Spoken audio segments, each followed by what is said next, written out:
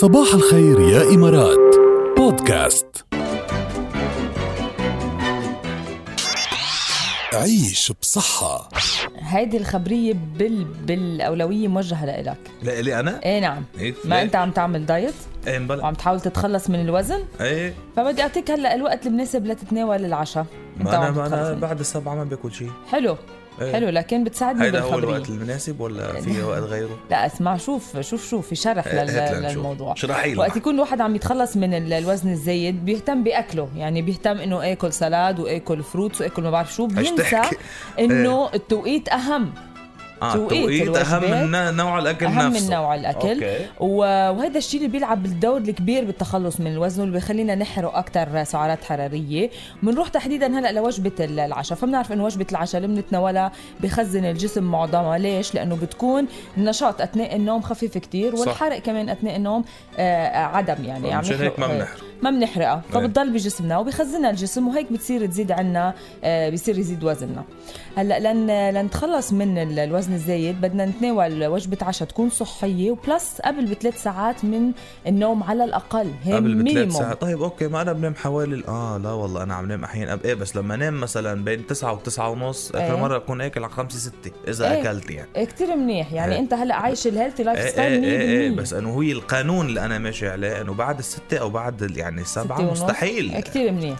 يعني اللي بده ياكل 7 مينيموم 10 بده ينام. عرفت كيف؟ يعني أقل شيء بده يكون في 3 ساعات بين الوجبة والنوم 3 ساعات طبعا. لأنه وقت نتعشى بوقت متأخر بتكون أول شيء في انخفاض لإيقاع الساعة البيولوجية، وبتزيد الرغبة بتناول الحلويات بالليل. صحيح، نعرف هذا الشيء، بتهجم نفسنا مثل ما بيقولوا على الحلو. كمان الأكل المتأخر بيخلينا نروح على خيارات طعام غير صحية، بنصير شو ما طلع قدامنا ناكل. هو في أطيب منه أكل الليل. هيدا الخيارات الغير صحية اللي عم تحكي عنها هيدي في أروع منها. هيدا أنا برأيي نشرب مي وننام. من واحد يطلع عباله هيك بس بيفتح تشيبس بيحشيهم بالبرجر. تشيبس بيحشيهم بالبرجر، بيقلب معهم مشروب غازي هالقد. عرفت كيف؟ وبيختمها بشوكولات مدهون عليه دبس الرمان. بصير يخبص. شو ما كان كله بيمشي مع بعضه بالليل. عن جد بترتفع كتير رغبتنا بتناول الحلويات بالليل، لأنه هي هيك طبيعة الحال. وفجأة كمان بترتفع مستويات السكر بالدم، وهذا الشيء اللي بخلينا ما ننام جد. وقتها نقول كمان نوم مش صحي ومش مريح، يعني عم نتعذب تاني نهار، ما عم نقدر نوعى، يعني ما عم بيكون في لا النوم منيحة، لا جودة نوم منيحة، ولا صحتنا ووزننا منيحة 100%. قالوا الأكل بينصح بالليل، قالوا الأكل شو ضرر نحن بالليل. ألو صباح الخير زهير. صباح الخيرات، كيفك؟ صباح الذوق يا زهير. الله يسلمك، شو أخباركم؟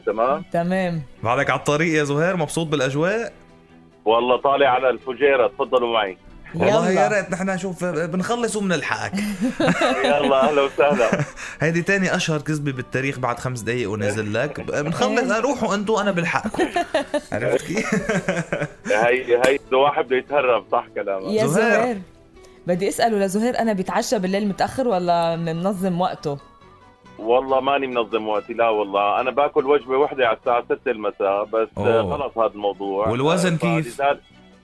الوزن زيادة عن وزني بحدود 12 كيلو بس. هلا عم بعمل كيتو، فماشي حالي، أموري ماشية. عم بعمل كيتو هلا؟ نازل 7 كيلو. كم كيتو صرت نازل؟ 7 كيلو. 7 كيتو. برافو عن جد، برافو. ممتاز برافو عليك. أنا زيادة عن وزني شي 20 كيتو بس صرت نازل شي 20 كيتو. عرفت كيف؟ ومش كيتو، عم بعمل دايت عادي. شو بدك تسمع يا زهير؟ والله في غنية بحبها أنا، وبعدين هيك بتعطيك إنرجي الصبح، يعني صرنا زمان ما سمعناها. بغني لها وبدق لها، حلوة هالغنية. وغير بحبك ما بقلها. لمين بدك تهديها؟ لمرتي طبعا، يعني يلا عم تسمع؟ إن شاء الله تكون على السمع. عم تسمع. يلا بنحييها نحن كمان، والبوب ستار بيغني لها وبدق لها.